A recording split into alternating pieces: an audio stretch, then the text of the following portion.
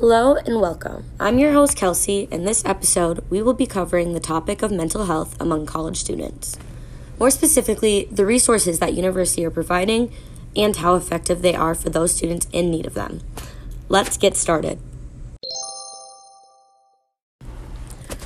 I'm a college freshman at Arizona State University currently. I have been in college for about 3 months now. Things are still a bit rocky regarding the new adjustment and school, but I'm getting there. It all takes time. From a first-hand experience, I know how hard college can be and the impact it can have on your mental health. Moving on to your college experience is a big change in your life, especially if you're an out-of-state student like me. With adjusting to a new routine, getting involved on campus, making new friends, and on top of all of that, keeping up with your academics, you are definitely prone to stress. Anyone and everyone in college is prone to stress and worrying. Eventually, the stress you are receiving can cause you to become depressed, making it even harder to bounce back. This will lead you to curl into a ball and never get out of your bed. According to an article from the Journal of Adolescent Health, the authors Justin Hunt and Daniel Eisenberg reported in a 2008 national survey of directors of campus psychological counseling centers, 95% reported back a significant increase in severe psychological problems among their students. Now, that was all the way back in 2008. You can imagine that those rates have probably bumped up a significant amount.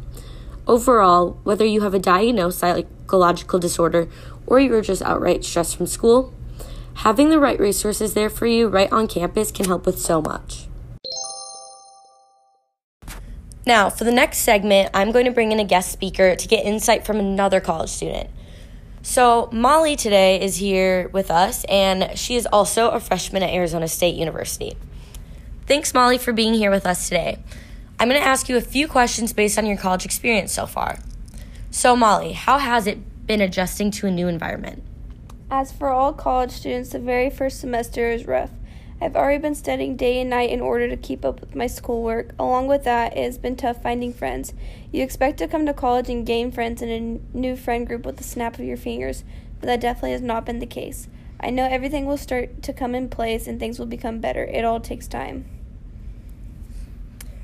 I definitely feel you, and I'm sure a majority of college students do too. So my last question for you is, how has your mental health been at college? Have you utilized any on-campus resources? Since being at college, I feel as if I've become more anxious, as I have to worry about getting my work done and studying for exams, plus keeping up with what's going on in what class has become even harder for me to keep my head clear. I feel as if my anxiety will sometimes set me back from where I'd like to be. I unfortunately have not looked into any resources in regards to helping my mentality stay in a positive place. I have heard that there are therapists on campus that you can see, but I have not yet gone myself. That's definitely helpful for me and other students. I think, along with you, you're not alone with that because a lot of other students don't know the resources that are on their campus. Thanks for being here today. In this next segment, we will be digging into the Journal of Student Development. According to a 2013 study, author Justin Hunt states that many college students do not seek help from psychological experts because they are not aware of the resources that are there for them. Either those students are not wanting outside help or universities are not advertising the on-campus resources they provide for students. If you are struggling, seek help. It is so important to put your self-care before anything else. Nothing will be accomplished if you are struggling on the outside and on the inside. From personal experience, this 100% stands true. Now, if you are taking advantage or wanting to take advantage of resources, voice your opinion to your college. If you want an improvement in the services provided, make suggestions. According to another article from the Journal of Student Development, colleges and universities put a lot of thought into what they prioritize for students. More importantly, prioritizing mental health. If you believe that your campus is not prioritizing mental health, give them your feedback. Many students probably are thinking the same thing, but are not willing to speak up. Make an appointment with those who are in charge of psychological services and speak with them about your concerns. It is also important to understand what goes into their process of evaluating what is needed for students on campus. We can't read minds, so why not hear it for yourself from one with the correct information that can help you become more aware?